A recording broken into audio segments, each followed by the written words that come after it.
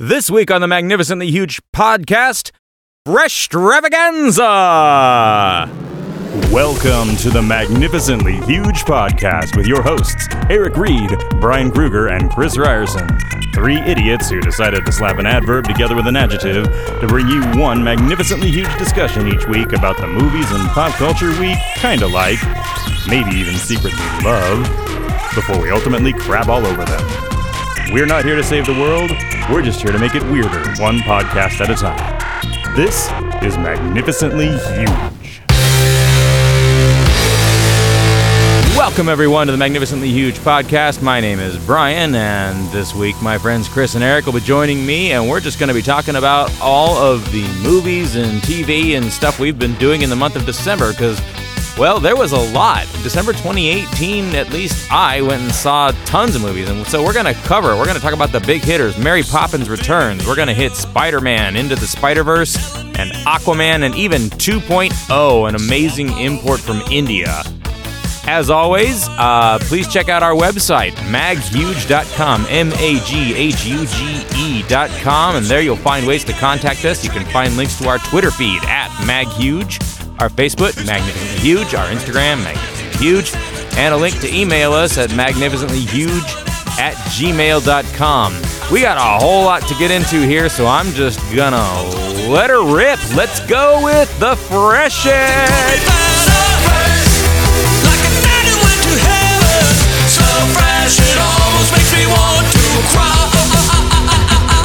Hey, we're back, everybody.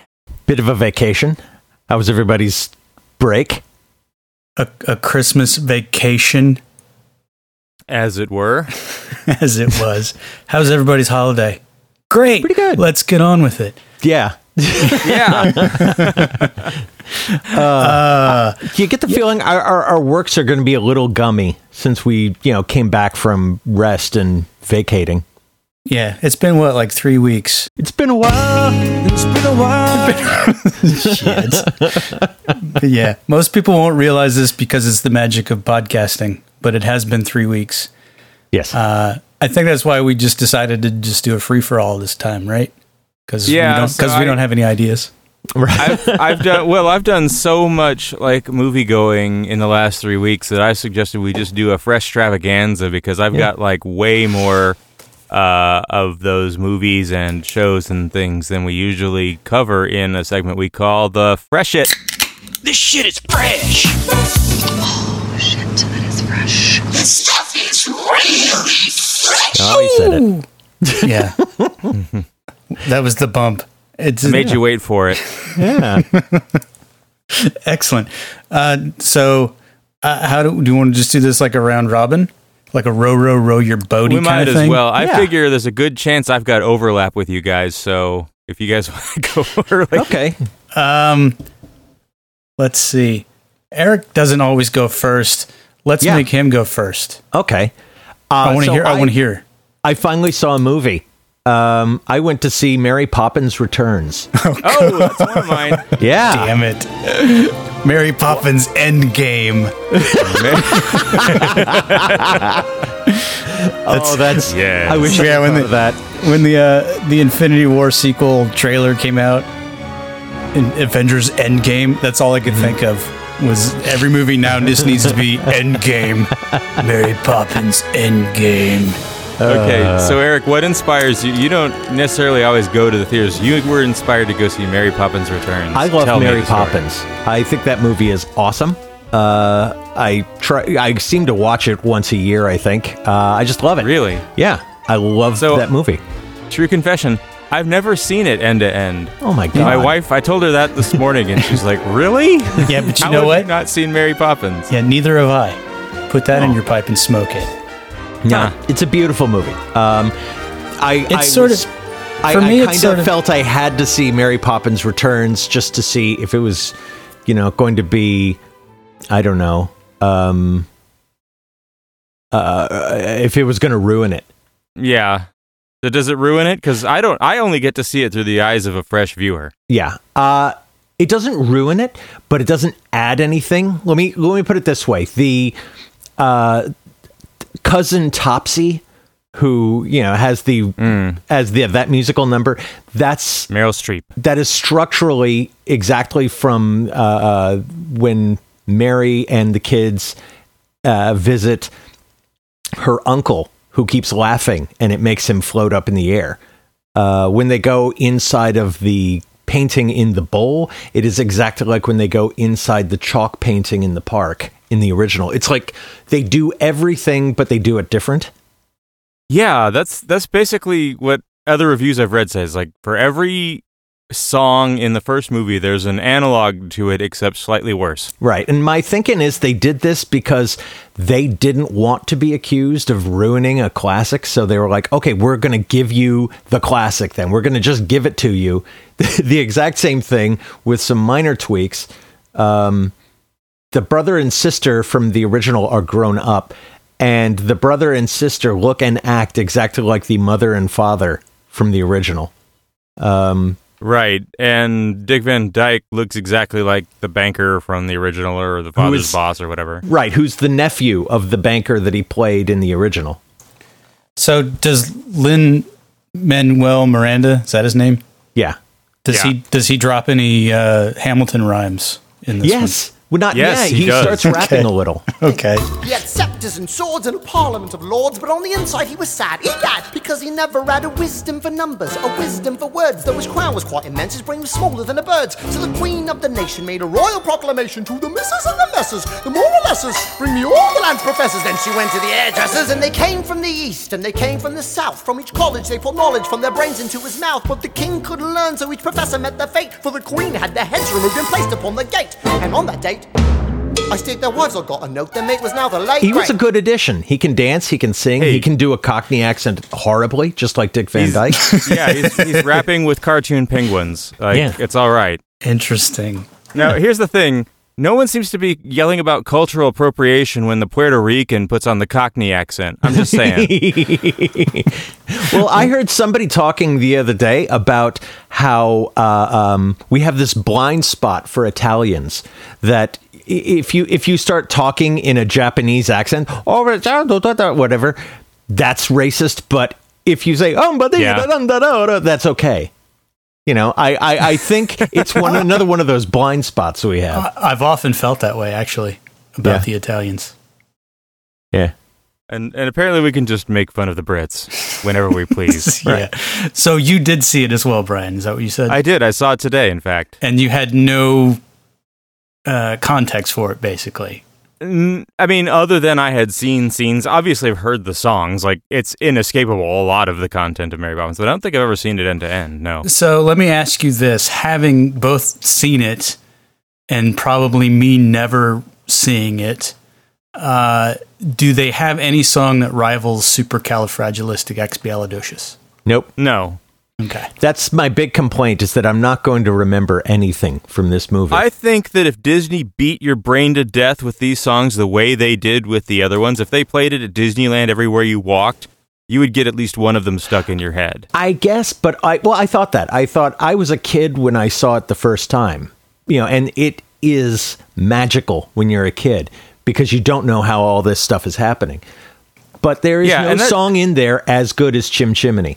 No, there's no song as good as Chim Chimney or Supercalifragilistic, or there's at least one other that I can't think of off the top of my head. But so there's no all-timers in there, but there's nothing wrong with it. It's like, this is a reasonable facsimile of a 1960s Disney movie. Yeah. Does that include the animation? Did they do so they kept it sort of 60s Disney era? Yeah. Well, it's almost like they film it in Mr. Toad's Wild Ride, because they've got kind of the painted stuff, but it's got this diorama effect to it. So it's hand-painted animation, but then it's placed in a 3D scene, and so there's sort of these 2D characters. It's like Parappa the Rapper or something. So it also they have like costumes that are airbrushed to look like they were hand-painted, which is kind of weird. And it's not unlike when they go, because you're talking about the bowl, right? The cracked bowl. Yeah, which is the best part. They do a similar thing when they go inside a painting in the original, but where they're wearing clothes of the period, but they don't have that. I guess they don't have the hand painted look, but it's the same idea. Right. Interesting. And they do have some computer animated bits too, when they do a bit where they go underwater in a bathtub, and that's more of a modern take. So here's the thing, right? Mary Poppins shows up. There's these 3 kids in this house who have their shit together better than their parents do. They're well-behaved, they're helpful, they're on top of shit, right? And Mary Poppins shows up and teaches them to, like, screw around and quit being so well-adjusted and drop acid, lie, and gaslight each other. No, she teaches them how to be kids. So I saw just some brief thing this weekend with Emily Blunt doing an interview, and she talked about her preparation was not watching the Julie Andrews performance, but actually going back to the book. And apparently in the book, Mary Poppins is way more of a sassy pants. Oh, that makes sense. So she's not like the super saccharine Julie Andrews version, but she's more of a terse taskmastery type, I guess, is what I understood. Is that true? Okay, I always thought that Julie Andrews was terse and taskmastery. And there are parts in here where Emily Blunt smiles or gets into it, and I was like, "That's not Mary. That's not the Julie Andrews Mary." Anyway, okay, she's very much got this thing like, I know I'm fucking with them, and I'm kind of enjoying it. Yeah, kind of thing going on. Well, when she slides into the bathtub for the bathtub underwater scene, she gets a smile on her face, and I'm like, "Nah, that's not Mary. Come on," because she's used to it. She knows all this shit. Well, in my head, all I could think was to sort of merge this performance with Emily Blunt's performance in something like Edge of Tomorrow. And that, to me, spun off a whole different reimagining of Mary Poppins. Endgame! Brian, tell me, when they did the dance hall scene, right? Mm-hmm. Remember and Mary has that, I don't know what you would call it, that page boy haircut. She looks an awful lot like Katy Perry, right? I mean, I was like, whoa, okay. I never noticed. I can see it. Yeah. So I got to say a word here about director Rob Marshall, who also directed the Into the Woods, and he directed Chicago film adaptations. Rob Marshall is credited as one of the choreographers, and I'll be goddamned if his editing didn't go against all the choreography in the big showstopper lamplighter scene. Yeah. Like, they have this big scene with all these lamplighters dancing and spinning on poles, and they're riding bicycles like trick riders, and the editing, like, almost had anti-rhythm to it, and would, like, direct your attention away from the choreography in ways that would just really bug me. I don't know. No, I agree. But overall, was it entertaining? Was it good? Would you watch it again? I bet there are little kids who will watch this and get everything out of it that kids in the 60s got out of the original Mary Poppins, and maybe they'll even use it as an entree to see the original, and I'm fine with that. That was a good evasion, but the question was directed at you, sir. Yeah, right. I'm going to say no. Really? Go watch the original. You'll be fine. I don't dislike it, but it's not like, So like does it have the patina of just forced marketing? Let's do it just because we can kind of thing. It didn't feel organic when I saw the first trailer, and I thought, I'll pass. I want to say something about that in general from the Disney company, right? Which you because could. There's I think it's an Eisner quote, who is basically like, we're not trying to make good movies. We're trying to make a lot of movies, and inevitably some of them will be good. And they're really like going to town right now. So next year during the summer, 1 month apart, we get the live action Aladdin and the live action Lion King. They could have easily kept those a whole year apart, but for whatever reason, they're both coming next summer. Or they could have easily not made them at all. And I saw the preview for Dumbo. Ooh. Oh, yeah. And from the imagination of Tim Burton comes a shot-by-shot remake of someone else's imagination. I don't know what that's all about.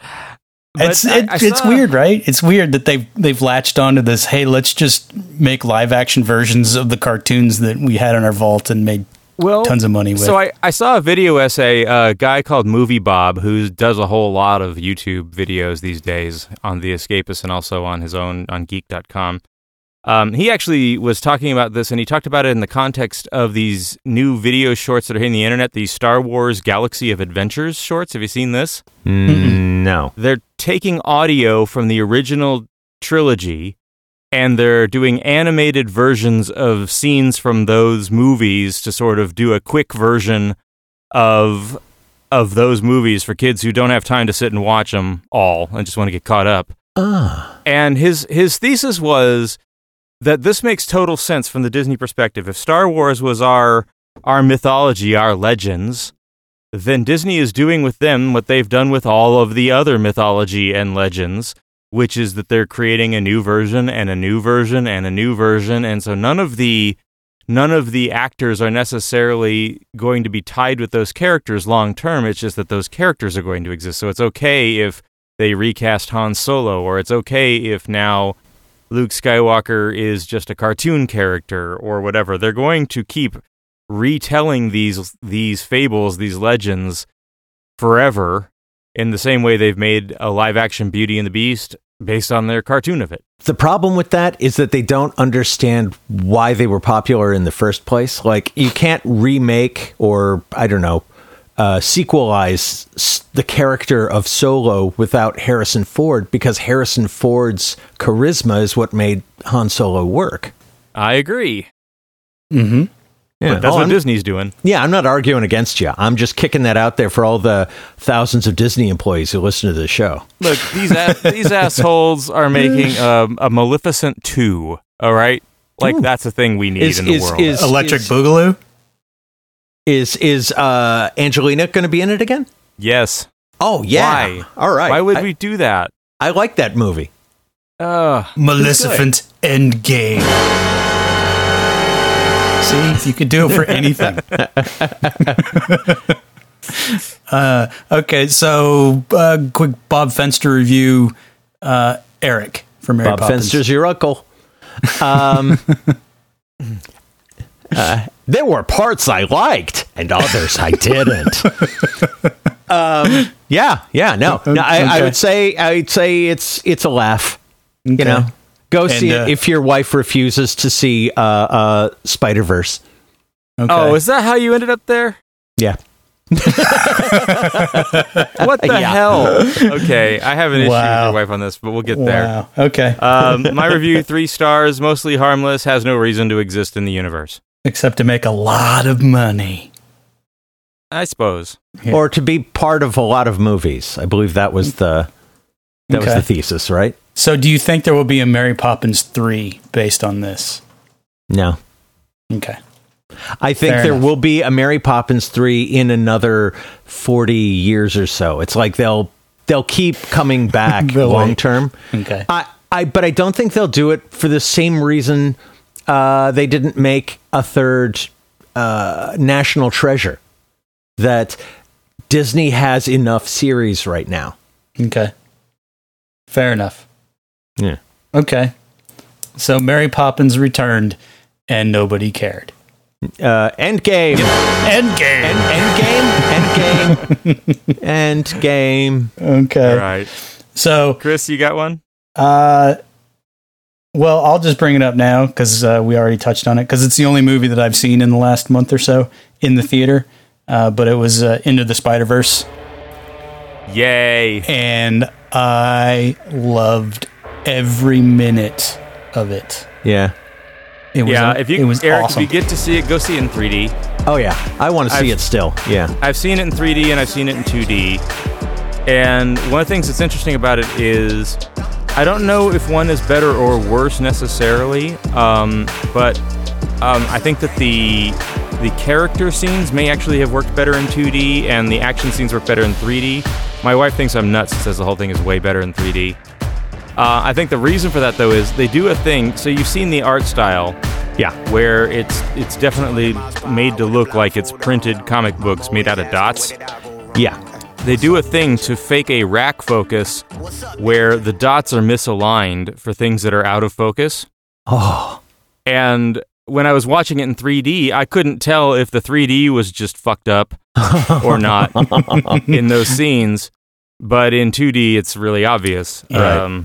And it's designed impeccably. It's not just one of the best movies of the year. It's animated or otherwise. I mean, it's amazing.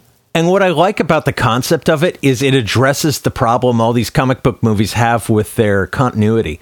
Because there is a Hispanic teenager Spider-Man, and there is a Peter Parker Spider-Man, and there is a noir Spider-Man. These Spider-Men all exist in their own area. So it's like the only way to really experience them all in a movie is to get meta.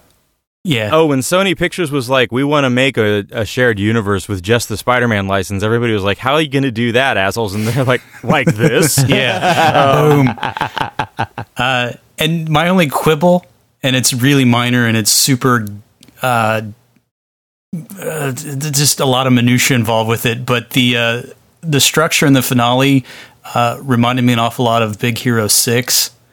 But I'm willing to overlook that because everything about this movie was just fun and fresh and just exuberant. And you get a little touched up in the cockles of the heart at portions of it, which I didn't anticipate. It's like They really deliver on Miles Morales' arc. Yeah. And so it's the hero. And you don't necessarily get that from animated movies in general, much less just regular movies or even hero fare. I mean, they really walked a tightrope and they nailed it. And I loved it. I really, there's a couple of things I wanted to talk about that I don't want to talk about now because I don't want to spoil it for Eric. No, go ahead. No, I'm not. No, we're not going to spoil it. Shouldn't get spoiled. All right. There's some stuff that's in the trailer that I'll reference though. So the original version of Spider-Man in this movie is voiced by Chris Pine, and it was supposed to be voiced by Tobey Maguire apparently, but they couldn't get him. But that version actually, they reference like Spider-Man 2 and the Spidey dance from Spider-Man 3. Yeah. And Chris Pine, somebody on the internet put it, he completes his transformation into becoming William Shatner. He also is singing the Spider-Bells Christmas record. Spidey-Bells, is this who I've become? Selling out my good name for an impulse buy album. Oh, Spidey-Bells, I'm filled with deep regret.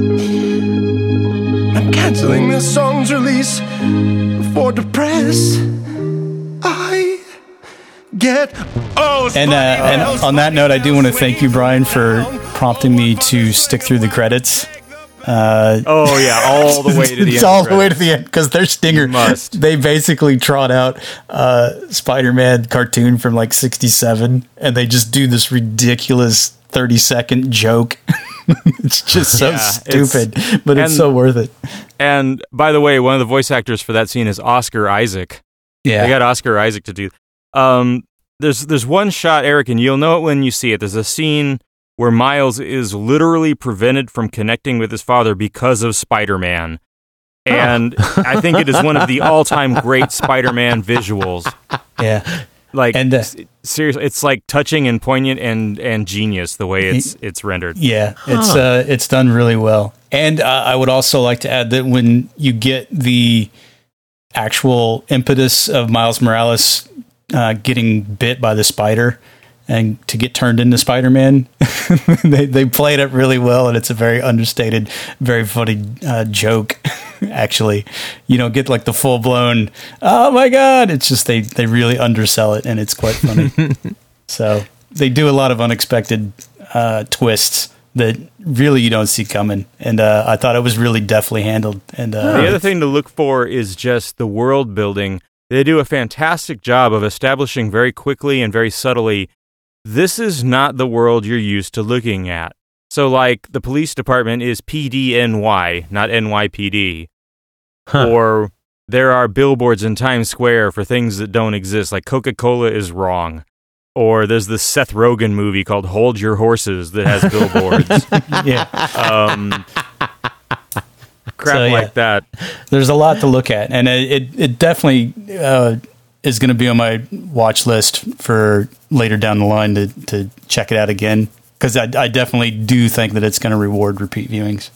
I mean, even the end credits before the scenes, the way they lay those out, especially in 3D, is freaking amazing. Yeah.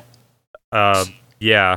It's just go see it. Yeah. Go see it. Yeah. Everybody go see Spider-Verse. It's fucking great. I'm just sorry that it didn't come out before we did our end of year show, because I would have picked this as my favorite of the year.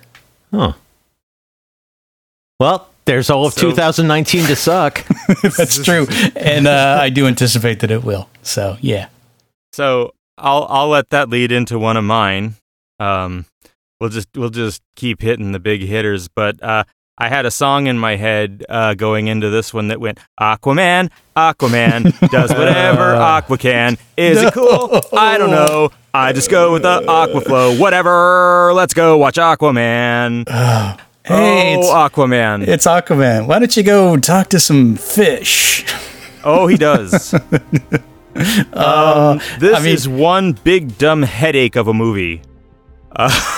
But in the DC universe, though, I mean, how does it stand out? Because every single one of these new DC movies, from Man of Steel to now, just seems so full of bombast and nothing else. Oh, it's so bombastic. It is. Okay, this is the cinematic equivalent. If you go to, like, the top 10 restaurants in the world and you order their best dishes, okay? And then you throw them all in the same blender and drink that. That's Aquaman. Okay? This is every movie. This movie is Tron. This movie is Krull. This movie is Indiana Jones. This is James Bond. This is Thor. Jurassic Park. But wait. Lord of the Rings. I'm still going. Aren't all those movies good?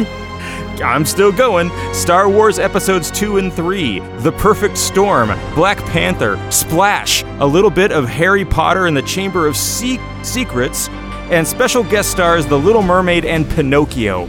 You take all of those movies and you show them on the same screen at the same time, and that's the effect you get of Aquaman, okay? Did you concoct that list while you were watching the movie? I sat and wrote that during the credits because I was calling out all of these things, and I can tell you why I reference every single one of them. Okay. This movie has a waterbender in it. This movie has a kraken in it. A giant enemy crab. It's a monster movie. It has water holograms and sharks with frickin' lasers on their heads. Sharks with frickin' laser beams on their heads. I gotta tell you what, I am tired of all the movies I go to that have giant crabs. That is an overdone cliche if ever there was. But how is Jason Momoa?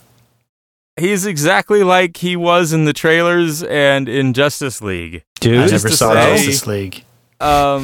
He's a dude bro. Dude bro. Okay. Yeah, he's a dude bro, and he's kind of dumb. And Amber Heard is the Little Mermaid, and she shows him up every now and again. Apparently Aquaman is bulletproof. I didn't know that. He is in this. Hey, I didn't know Wonder Woman could fly, did you? Of course he's bulletproof because people are shooting at him with an automatic weapon inside a submarine. Because, that's a good idea. Shoot guns at a submarine. I mean, we've all seen Air Force One. I mean, they're shooting guns in a plane. It's the same thing, right? I do have to give him credit, though. When he talks to the fish, they use the circle effect from Superfriends. No way. Full on. Oh my God. Full on. I am not seeing Don't hold back. I am not seeing this piece of shit. Forget it. Does it make the noise too? Now, from Aquaman's brain, telepathic emanations fan out through the deep, summoning a giant sea turtle. I wish it did, but it doesn't make the noise. But there is a character who declares himself Ocean Master. Nice. There's okay, so here's my thesis on Aquaman. This is the movie that the dude bro fanboys who hated on The Last Jedi actually want. Okay? This is the movie where there's a chosen one narrative and there's a big muscular macho hero who puts everyone in place with his snark, and the enemy is an environmentalist. The enemy is an environmentalist? Well, in the sense that the Ocean Master is pissed off about all the garbage and pollution that's being thrown in the oceans from the land people, and he's going to take it out on the people who live on the land. That sounds good. That sounds right. I'm behind that. Where's he a bad guy? He has a point. Yeah. He's not really bad. I don't know. I'm kind of with the Ocean Master. This is another problem I have with hero movies is generally the bad guy has a point and it is up to the hero to explain why he's wrong, and he never does. Exactly. No, there's no good reason. Like I said, they're throwing everything at this movie. There is so much movie in this movie. It is a lot of movie, and I just had this sense of them thinking about that audience and going, okay, guys, well, are you fuckers happy now? All right, well, how about this? How about if we throw some of this in? Here's Jurassic Park. You like dinosaurs, right? Okay, what the fuck do you people want? Here it is. Here's everything. Just like us. Well, it goes back to what we were talking about just previously. I saw the trailer for this thing, and immediately, first thing I thought was, well, shit, they've just redone Green Lantern, and is that really the movie that you want to remake when you're trying to get a franchise started? And number two, it looked like cobbled together product. I mean, there was nothing about it that I went, hey, that looks interesting, I'm going to go see that. I'm like, no. Yeah, it's the way all of the DC movies look that way. It's Black Panther. It's the king who has to claim his throne from the Pretender. The circle of life. Yeah, I don't know what to say about Aquaman. Well, it's Aquaman for one, and I don't care what the pundits say about how in the last 15, 20 years they've made Aquaman cool in the comics. Like, no. It's a dude that talks to fish. I mean, come on. And then you get the whole bit they did in the show Entourage, where that was a running joke, where he became the lead in the movie version of Aquaman, and it was just done as a giant fucking joke. Vince, we have to do Aquaman. You didn't tell him any of this. No, he told me. Okay. And Eric also told you that I don't want to do Aquaman. And that's just how people view it. And I don't know how they can get over the stigma. As much as they want to sell this thing, it's still fucking Aquaman. I mean, come on. Yeah, this all goes back to, Marvel started this, obviously. But the thing is, it all started with one movie so good, they were able to keep remaking it and get people to keep coming back. It's like the sense of humor and the action spectacles and everything from Iron Man kind of live in every Marvel movie. DC doesn't have that. Right. They have a grab for money that they keep trying and keep failing at, and we don't care. You're going to watch it because we spent a lot of money making this. This movie makes you feel like you feel at the end of a Transformers movie. You just, at the end of it, you've got a headache and you're exhausted, and you're like, I've been being beaten up by this movie for 2.5 hours. Yeah, it's like, I need some vitamins and a hot shower. That's how I feel after I watch a Transformer movie. And penicillin. This strikes me as one of those that another year down the road, we're going to get that late night text from Eric going, I just saw Aquaman, and I got to tell you, it wasn't so bad.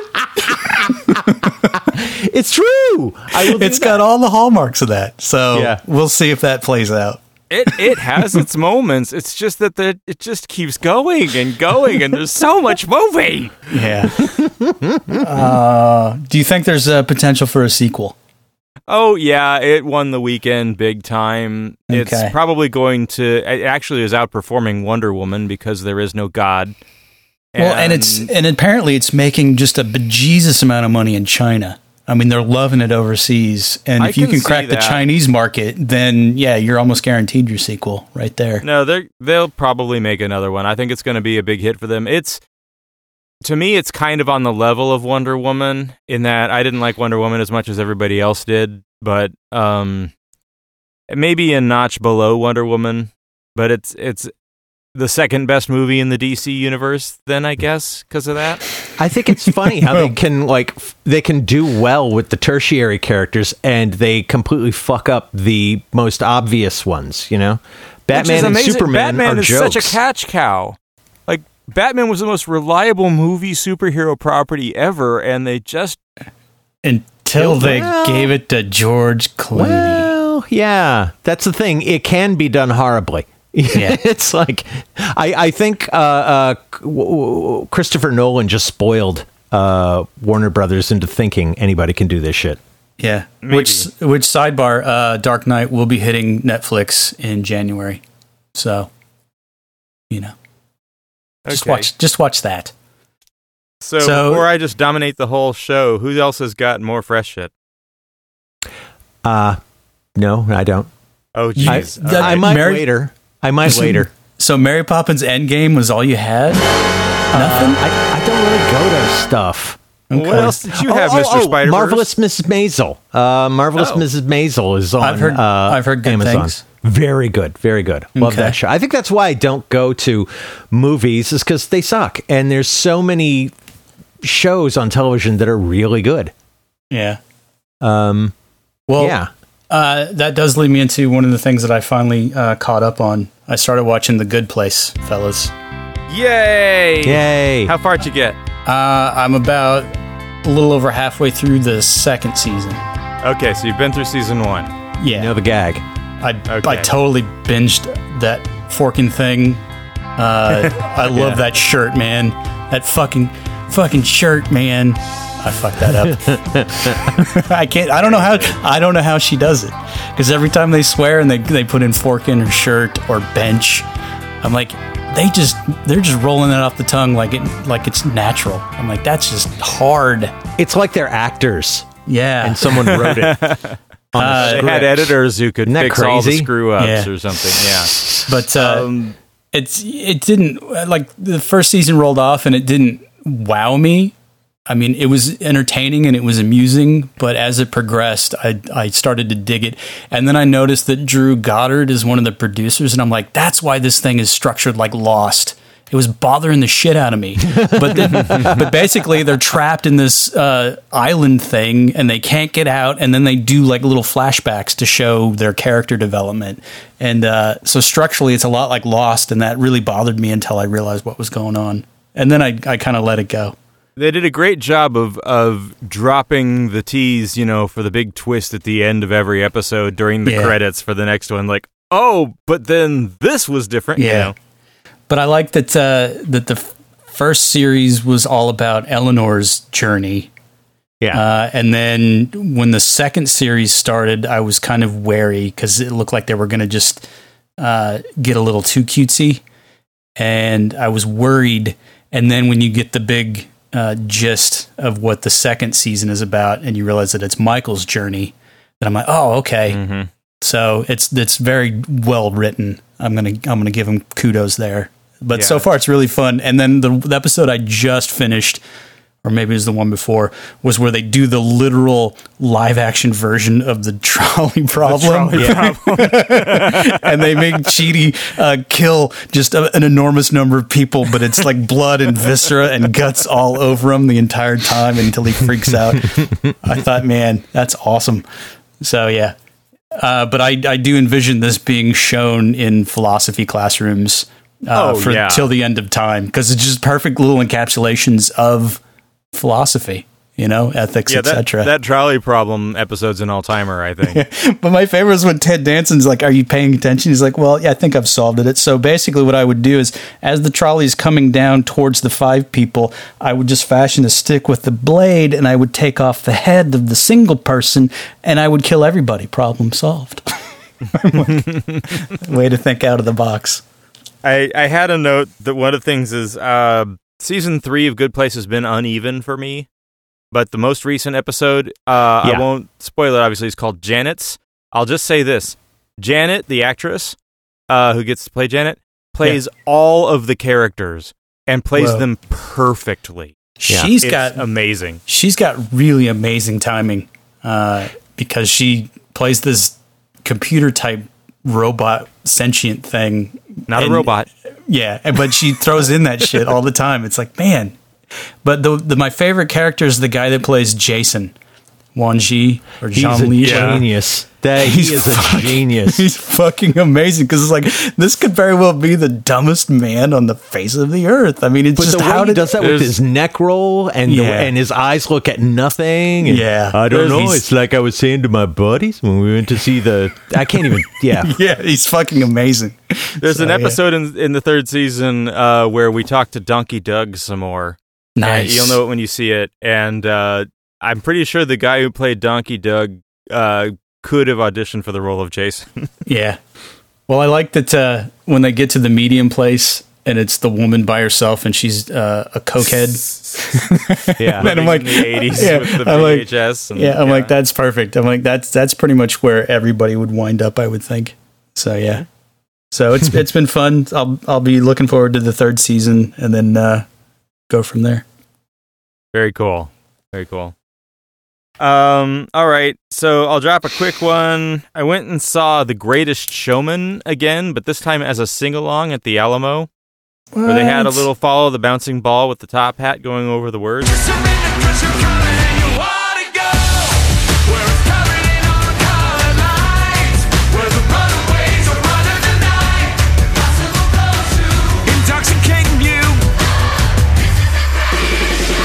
Have either of you seen The Greatest Showman? Eric Is this did. the one with the Jackman? Yeah. Yeah, I've seen it. Okay. You guys waxed on and on about it in one of our shows last year. Yeah. And I just sat quietly in the corner, just twiddling my thumbs, waiting for you to It get almost on with wasn't it. as good as a sing-along because I'm too busy watching the words and I'm not watching all the visuals, and something got lost there for me. So I recommend actually knowing the songs if you're going to go to the sing-along. This is what I remember from you guys talking about. Brian, you really liked the one song that the girl sang. Okay. And then the number with Hugh Jackman and who's the guy in it? Young kid. Zachary Efron. Yeah. The Yeah, number in with the bar. him in the bar. You guys like that one too, I think. Yeah. is what I Yeah. remember. At this And there's point, the I part think- with the girl on the trapeze, and she swings That's the up one. just in time to get face to face with Zachariah Efron, and I was really blown away by the way they framed it. Yeah. That's what it was. Okay. Yeah. We're all caught No, up. it's solid. It's still good. We'll move on because we did cover that in a previous episode. I don't even remember what episode it was, but I wish we could just tell people, hey, go listen to that. But The only thing that was all right. really missing from that movie, Deadpool. It would have been great if Deadpool had showed up in that movie. True. They got beef, man. They got beef. Unfortunately, that was not a segue because I didn't see Once Upon a Deadpool. But let's see. Is it out? Yeah. Okay. It's out. It's in theaters. Okay. It's Deadpool 2. I don't know that I need to see that. I did see a movie I hadn't seen before, an older movie, not that old. I saw Bad Santa. Ooh. I saw that Have last you year. done that one? I love. We went and saw that in the theater when it came out. So that was like 03, 04, whatever. Yeah, 2003. But Nancy and I went and saw it. Theater was about half full, and I was just sore from laughing when we left. I mean, my face was literally just, I couldn't feel anything because I had been laughing and smiling through the entire thing because it's just so cruel but so funny, and you spend the whole time going no. So Yeah, it's not necessarily a Christmas movie at all. no. But yeah, my favorite line in that whole thing is when they're early on in the bar and the guy that plays the elf, and they're divvying up the loot, and and the bad Santa just looks at him. He's like, "Have another drink." He's like, "I weigh 85 pounds, you dick." It's just yeah. Yeah. No, I love this is- John Ritter in that. With every time Bernie Mac swears, he gets that look on his face of mew. Yeah, and then all the bits when they're having sex in the change room, and it's just you see the feet, and all you get is the audio. Fuck me, Santa. Fuck me, Santa. Fuck me, Santa. Yeah. Fuck me, Santa. But I love Terry Zwigoff though, because Crumb is an amazing documentary, and Ghost World just cracks me up every time. So I was very excited when this one had come out. So yeah. Yeah, Ditto. I don't know that I have a lot to say about it, but I was pleasantly surprised and entertained. Had you never seen it before? No, never seen Really? it. Now I got to see Bad Santa 2, which I looks wouldn't- better now that I've seen the trailer I don't know. in the first one. Hey, It's got Kathy Bates being acid tongued. Yeah. That's probably worth it right there. Bad Wait. Santa Endgame. No, the second one I caught on one of the streaming services. It's dog Yeah. shit. Stay away. Yeah.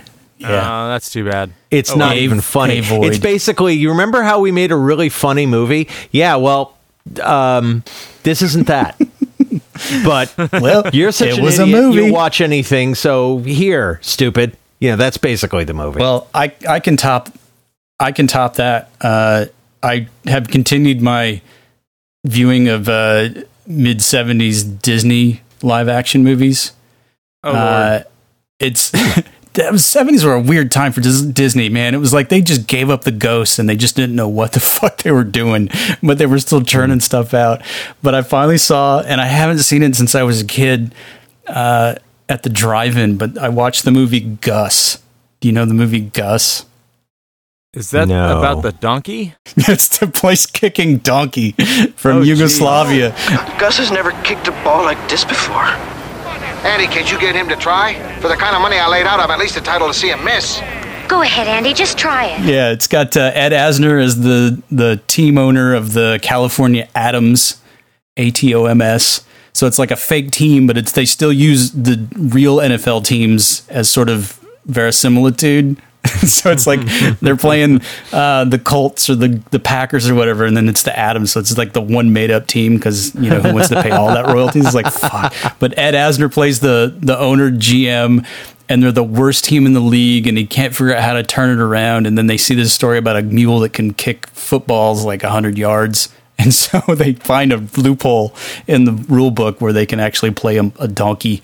And then basically, this is the predecessor to Air Bud. Yeah, well, it's every sports movie. It's Mighty Ducks. It's Bad News Bears. You name it. It's the Badass Bears. Yeah. Or Slapshot. Every sports movie that had an animal as a team member. Yeah, but Don Knotts is totally wasted as the head coach because you just don't believe Don Knotts is the head coach of a football team at all. And then Tom Bosley and Tim Conway show up as the comic relief bumbling crooks, whose job it is to waylay the donkey so that the team will lose. Because basically, it's a whole big thing where there's a bet made where they'll win the Super Bowl, and the guy who bet against that is trying to fuck it up. I mean, it just doesn't make a lick of sense. But what does Fred McMurray do in this movie? He does nothing. It's not Fred McMurray not in that movie? Yeah, well, I think he was dead by then. But that would have made it more interesting. But the whole purpose is like Tim Conway and Tom Bosley come up with all these crazy schemes to keep the donkey away from the games. When it's like if you really just wanted this to end, you just put a bullet in that mule's head and then you're done. But they come up with these wild schemes, and then during the Super Bowl, they kidnap it. And then it gets out, and then they're chasing it, and they wind up in a Ralph's grocery store. And basically every stand-up display that has been built has destroyed in some comic fashion. My cabbages! But it's like a 10-minute scene, and it's like, who the fuck is just letting a donkey roam loose in a goddamn grocery store, and the cops aren't showing up? I mean, it was just like, come on, man. Well, I mean, it's a metaphor for our pro athletes and what they can get away with. I guess. Yeah. But I want them to make the other movie about the guy who worked all his life to make it to the NFL, and now a donkey is going to basically take away his dream. Like, let's see that Disney movie. Yeah. I actually worked for this, and you're cheating by getting a goddamn donkey. It's Rudy Endgame. God damn it! Okay, the Endgame thing is getting tiresome. It's hurting me. Yeah. But I'll just leave it this. So a month or so ago, I had watched Cat from Outer Space with Ken Berry, and Eric had asked me if it was better than Unidentified Flying Oddball. Yes.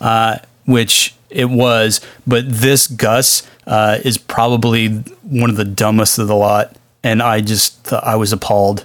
I had to stop it halfway through and then come back to it the next day to finish it. I mean, that's how awful it was. No, you stopped it halfway through, and then you didn't have the sense to not restart it. I had to find out what happened. No, you didn't. They won the Super Bowl, right? Yes. Yeah. because Gus is preternaturally smart, and he faked an injury so that the shy kid who held the ball as the place kicker for him got to run it in for the touchdown and win the game and build his self-confidence. Well, it's good to know that Gus isn't just, an attention whore. Yeah, it was awful. Here's the idea for the movie. Will Ferrell playing the head of Disney, and he keeps running around going, "We're getting beaten by Snoopy! By Snoopy!" And it's all in the 70s, and they keep making all of these shit films, and you can't believe they're not doing better. And then Eisner comes along and, takes it all away and makes it better.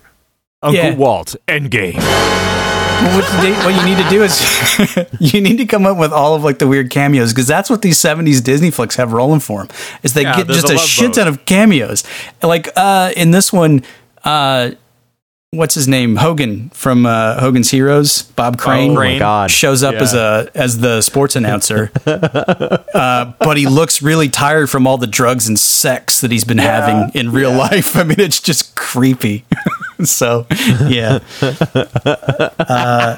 I love anything with him. He is just disturbing on sight. I would probably watch this just for him to see, like the soul slowly leaving his body. Yeah, this one's all right, but then if you really want to watch that, there's another Disney flick from the same era called The Boatniks that takes place at like a yacht club. I'd recommend that one. Is that the one where he water skis, kinda? Yeah. Somehow we're still talking about this movie. I'm yeah. Pretty impressed with this. What else you got, Brian? I've got a few more. Okay. All right, some more Christmas counter programming. I went and saw Anna and the Apocalypse. How's that? Have you seen anything of it? Do you know what I'm talking about? It's a zombie-ish flick. It's from Scotland. It's a Scottish high school Christmas zombie musical. Oh, that sounds terrible. Of course. It's great. It's this low budget zombie movie. I mean, it's got a lot. It's Shaun of the Dead meets high school musical, I guess. I think as you're spewing these off, Brian, I'm just envisioning the coke fueled pitch meeting where they were getting money for it. If this movie had come out in 1989, y'all would have been all over this shit. Okay. This is exactly the sort of movie we were into back in the day. How does it compare to something like Warm Bodies? I would have thought, how does it compare to Nice Girls Don't Explode? Oh, way more blood to it. Way more blood. Okay. And better singing. No, this is, I mean, it's if you see the trailer, you get a pretty good sense of what it is. It's a low budget kind of Rocky Horror level of enthusiasm among the cast. Mm-hmm. They're really going for it in the singing. The lead actress named Ella Hunt, who looks distractingly like a young Katie Holmes, but she's the real deal. She's got a career ahead of her. Is Katie Holmes old now? Older than you'd think. Oh, but, yeah. I guess old enough to squirt one out. Yeah. Yeah, it's really not. It's really not much of the Christmas is more of just a setting than anything else. It's really just a zombie movie with singing. But they've got. Do the zombies sing? I think they try to, and it sounds about like that. Yeah. It's a musical. It's a musical. There's actually like a song where they're like, "This is not gonna have a Hollywood ending."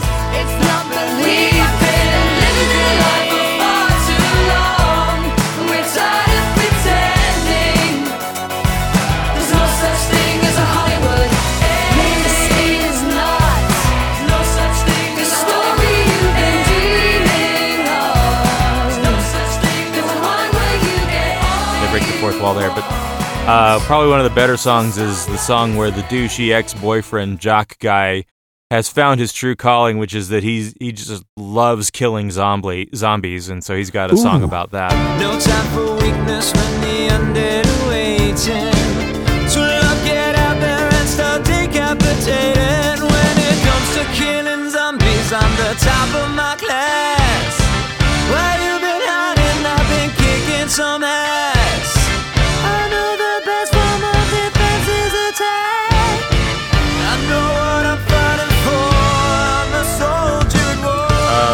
I always loved that character. Yeah, I enjoyed it. It was fun.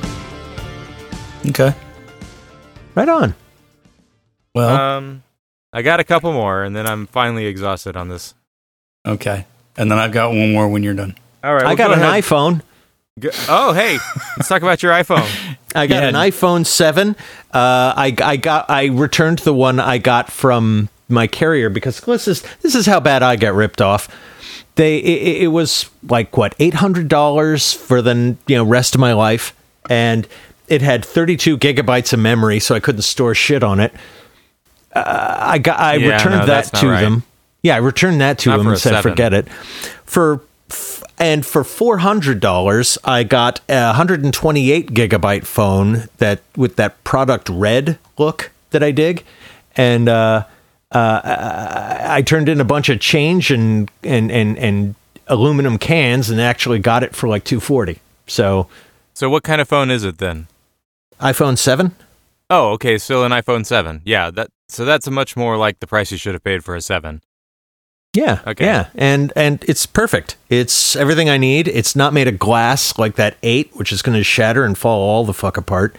Yeah, I think I'm set for the rest of my life here. Can you play Minesweeper on it? Oh, shit. No, I got to get another phone. Okay. And I would just like to let listeners know that we did an episode over the summer all about telling Eric what kind of cell phone to get. Yeah, because I was kvetching over all the different options, and in the end, I went with the one that wasn't Google. Yeah, 5 months later. Yeah, you're very deliberate in your anticipation. I am. But it took my BlackBerry finally not working in even the most basic way for me to go, okay, all right, I give up. Cool. All right. Congratulations. Yay. Yay. Now Eric is more likely to get a text message from us than he was before. So that's good. Yes. That's the real thing, is that I was missing all these conversations about the podcast. So now I can actually catch some of them. Oh, shit. Yep. Damn it. So, Chris, you had another one? Thank you, Brian, for sending me the Beastie Boys book. Yes. I've been reading that, and it is jolly good fun. It's I don't normally get into the music biography stuff because a lot of it's pretty rote, paint by numbers. But this one's actually pretty fun. In true Beastie Boys fashion, they really don't do it like a normal, this is what we did and this is when we did it. I mean, it's just a lot of recollections by the two surviving members, Mike Diamond and Adam Horovitz, because Adam Yauch died like 10 years ago, I guess, from the cancer. But this is all about in the absence of the ability to release another Beastie Boys album, you get a book. Yeah. But it's got all kinds of archival pictures and fun and guest presenters giving their 2 cents occasionally. And it's a lot of fun. I'm up to, I think, where they're just past recording Ill Communication, getting ready to do the Lollapalooza tour or something. Nice. But it's just, I mean, they're 3 lifelong friends. They grew up in New York together and just sort of never moved past the, hey, let's do this, that should be fun kind of a thing. And it's really, it's kind of envious that they managed to do that. I mean, they had a lot of luck involved with their success, but at the same time, they stuck to it. It reminded me a lot of like the shit that we used to do, but we were like, fuck it, this is dumb, let's move on. And here we are. But I forget Beastie Boys. Yeah. But I forget that they started as a hardcore band because they're really super into punk. And then in the early 80s, because it's New York, they started hearing like Grandmaster Flash and Sugar Hill Gang and all that kind of stuff, and then Run DMC, and then just said, oh, fuck it. We've done everything we can with hardcore. We need to be rappers. And then the rest is history. And I spent a lot of time last week listening to their albums again, just as a refresher. And I always forget how goddamn funny License to Ill is. because it's just a straight up goof on rap music, and that's what I think a lot of people missed at the time.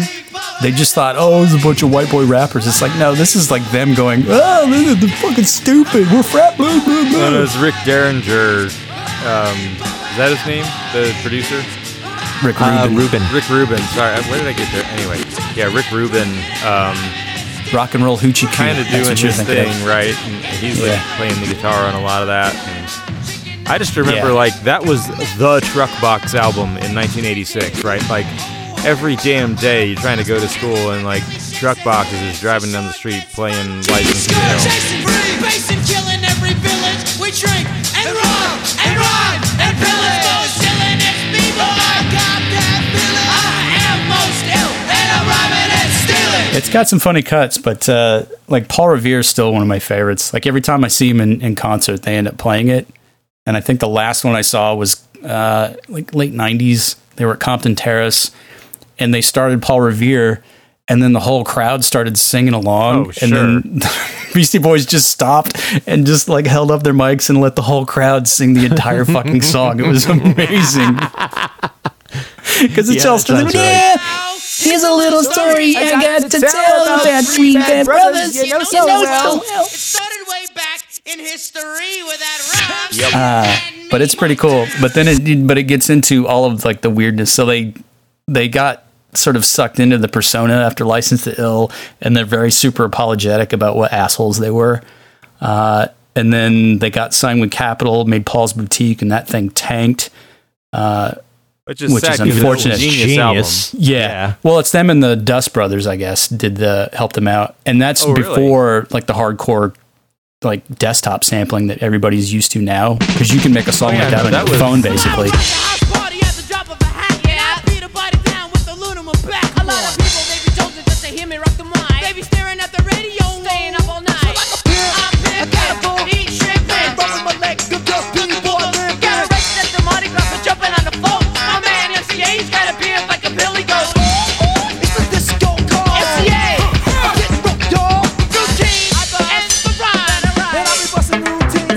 Yeah, there was sampling at that point, but it was mostly turntable action on that album, I believe. Well, they had to do like they had samplers, but you can only do like a second or two. I mean, it was a really super brief, and then they would tape it, and then they would loop the tape apparently, so like strung all around the room so that you could get one continuous thing while they did another recording. I mean, it's just insane, the stuff that they had to do. So I got mad props for them just reading this book, because you don't really think about the technical stuff that they had to do. Was pretty impressive. And then when you get to Check Your Head, which is probably my favorite album of theirs outside of Paul's Boutique, where they actually started to do their own sort of sound, and they get into the funk stuff where they start sounding like the Meters and things like that. They start playing instruments again. Yeah. Yeah, it's pretty cool. So yeah, it's a fat fucking book too. I mean, the thing like 600 pages. I mean, it looks like a construction brick. It's a massive, but it's fun. It's a good read. I would recommend it if you're into those fellows. I'll be interested in hearing about the backstory on To the Five Boroughs sometime, because I really dug that album. I haven't listened to that one enough, but yeah. I just want to say thank you too, Brian, for the gift you gave me, which, holy shit, I had no idea that Xbox Game Pass had so much shit on it. It's startling.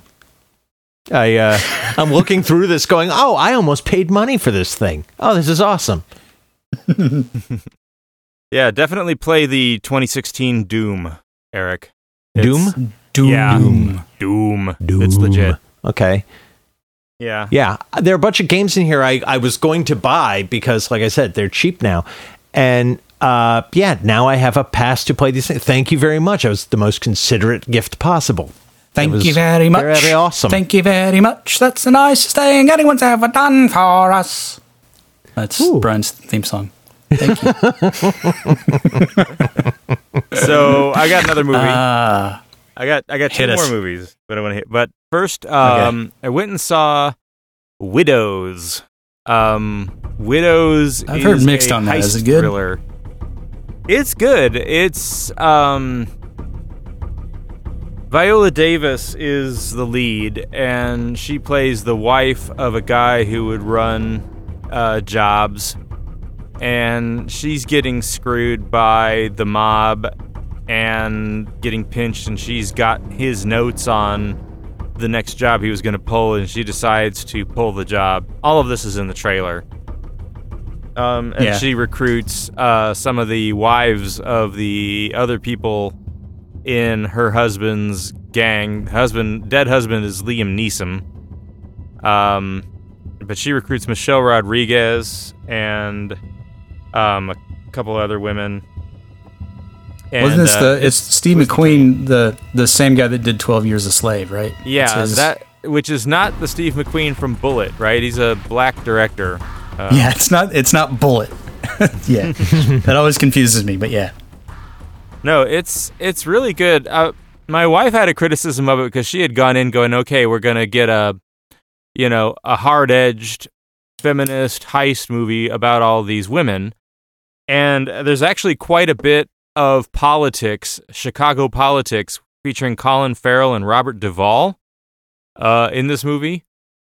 And I think the reason for that is that really this is a movie about Chicago. It is, having been to Detroit a number of times, I realize that Chicago and Detroit must look very similar. They're not far apart geographically, but this movie looks a lot like Detroit, so it looks very believable. And it's about how the local politics are corrupt and how the mobs are entrenched and how all of those things are just screwing this woman over and her attempt to get out from under it. So Viola Davis is the face of pain. Like, she is so good at that.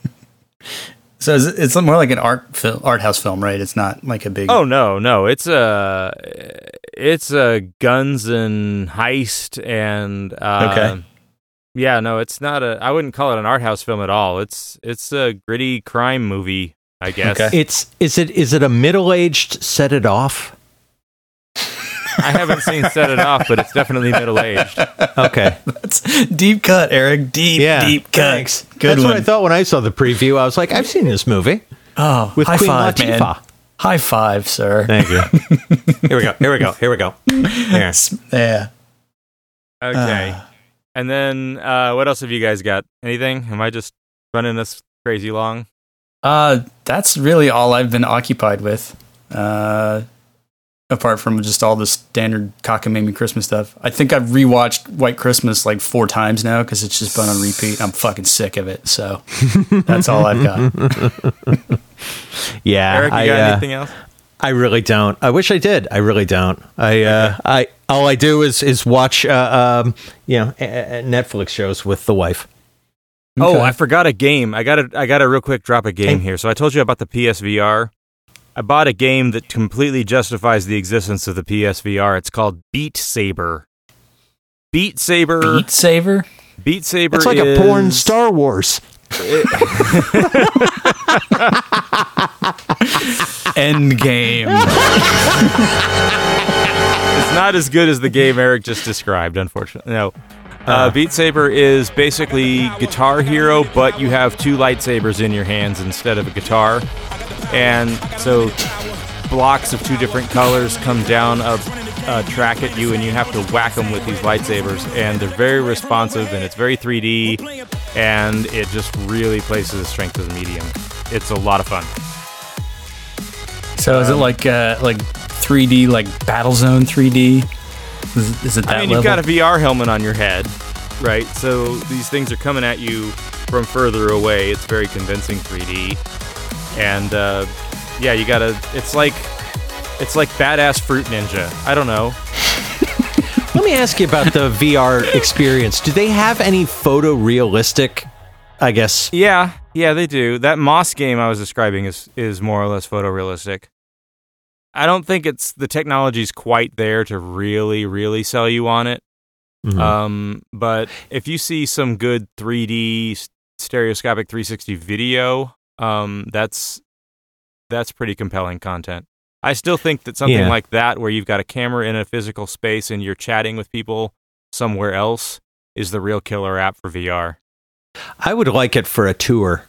of a museum or shit I'm not supposed to be able to see or stuff that's too dangerous to go to. Like basically the next step for the IMAX. There's a video I watched, and I watched it on a streaming service, so the quality wasn't as good. I wish I could get like a full resolution version of it, but it was shot on the International Space Station. And so it's a 3D VR 360 film in the space station. You're going through the space station, you look out the window and there's the Earth. That's really fucking cool. So That'd stuff like awesome, that. yeah. It's great. And then I got one last movie. So I don't know if you've ever seen the video that was going around on the internet a while back that was like the greatest Bollywood action scene ever. But I saw in the theaters the sequel to that movie. That movie was, the English name of it is Robot. I saw 2.0. Oh, is this the 2.0? Yeah. I saw you in time with that, and I watched the trailer. That thing looks insane. My God. It is complete. This is 3D dumb done right. Okay. This is the 3Dest 3D movie you've ever. It's shot in 3D. It's so the 3Dest. Really good. Oh, it is. Like the credits are just like way more 3D than any other 3D movie you've seen. Okay, what is this movie? Well, at one point, it's a movie about killer cell phones.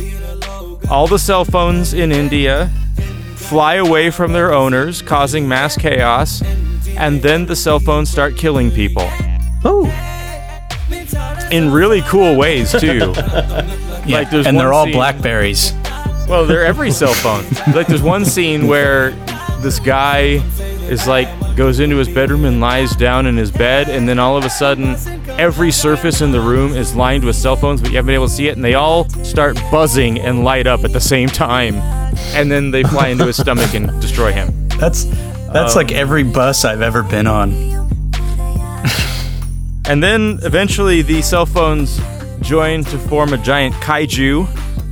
And then this is interrupted by like a half-hour commercial for the Audubon Society, and then we finally get what we really come for, which is dad bod Indian Elvis robot superhero. Yeah, when I saw the trailer, it struck me as sort of like The Mask. That's what it had a vibe. It has that vibe to it. But it's like there's a whole bunch of these robots, and they can like form a giant sphere, and they're all holding machine guns and shooting in every direction and fighting the kaiju made of cell phones, and it's just bugfuck crazy. I still recommend you go seek out the original movie's ending, because I actually think that, they recycle some of the gags from that in this, and I actually think that some of the gags from the original movie were more inventive than what's in this movie, maybe. But it's a big, crazy, long Indian movie. It's apparently the most expensive movie budget in the history of Indian cinema. Ever. The other thing, which that just means quality. That's all that means. It certainly means special effects. One thing they do in this movie that I have never seen before. Every shot that has a character that is smoking has a "smoking will kill you" disclaimer in the corner. Now, apparently, submachine guns will not kill you, because there is no disclaimer of any of the shots of submachine guns. So, just the cigarettes, folks. But, yeah. Well, I'm surprised that, out of everything that we've mentioned here, I'm surprised that none of us ran out and saw Mortal Engines. Because that's what this is making me want to do. I had meant to do that, but the reviews were lower, and when does a review ever stop you? When does that ever happen? Well, actually, what stopped me was it came out the same weekend as Spider-Man, and I wanted to see Spider-Man What's this first. Mortal Engines? I don't know what this is. Mortal Engines is some sort of dystopian future thing where the world is wrecked, and they put all of the cities on, like, wheels, basically. Oh, I did see the preview for that. I thought, oh my God, that looks nightmarishly awful. Yeah, it's sort of like a Mad Maxy thing, but it's just cities instead. I couldn't figure out what the hell it was. but it's from the makers of Lord of the Rings. Yeah, it's a concept that makes you go, but why? Yeah, it's basically Hal's Moving Castle mixed with Mad Max is basically what it is. No, it made me think of the Crimson Permanent Assurance. Exactly. No, Mortal Engines and Bumblebee are on my short list. I still got to see them, but I didn't get there. I've actually finally exhausted my list. I am shocked that you did not see Mortal Engines. I'll get around to it. You proved me wrong. I was too busy watching 2.0. When you do. Which, if you want big dumb effects movies, seriously, 2.0 in 3D is totally worth the ticket. Okay. It's so goofy. All right. Well, anyway, so this is why we didn't have a sub-topic for this week, because we've already gone like the full length, and it's just been me talking about all the crap I've been watching. It's been magnificently huge Endgame. Yeah. Well, as they say, fresh goes better. So fresh. And join us next week for a real episode of the Magnificently Huge podcast. Where we'll actually talk about something other than this kind of stuff. But just be prepared, because we do talk about stuff a lot. And that's why we're here. For you. We're playing Beat Saber. And that about wraps it up for another Magnificently Huge podcast. Join us every week. We talk about this, and then we also talk about actual topics. Maybe we'll talk about one next week. We'll see. As always, reach out to us on our website, maghuge.com. Hit us up on Twitter @maghuge. On Facebook @Magnificently Huge. Instagram, Magnificently Huge. Please give us ratings on your podcast app. Subscribe to the podcast. Share it with your friends on social media. And if you want to reach out on email us magnificentlyhuge@gmail.com. We'll catch you next time for even more of this. This has been a Magnificently Huge podcast.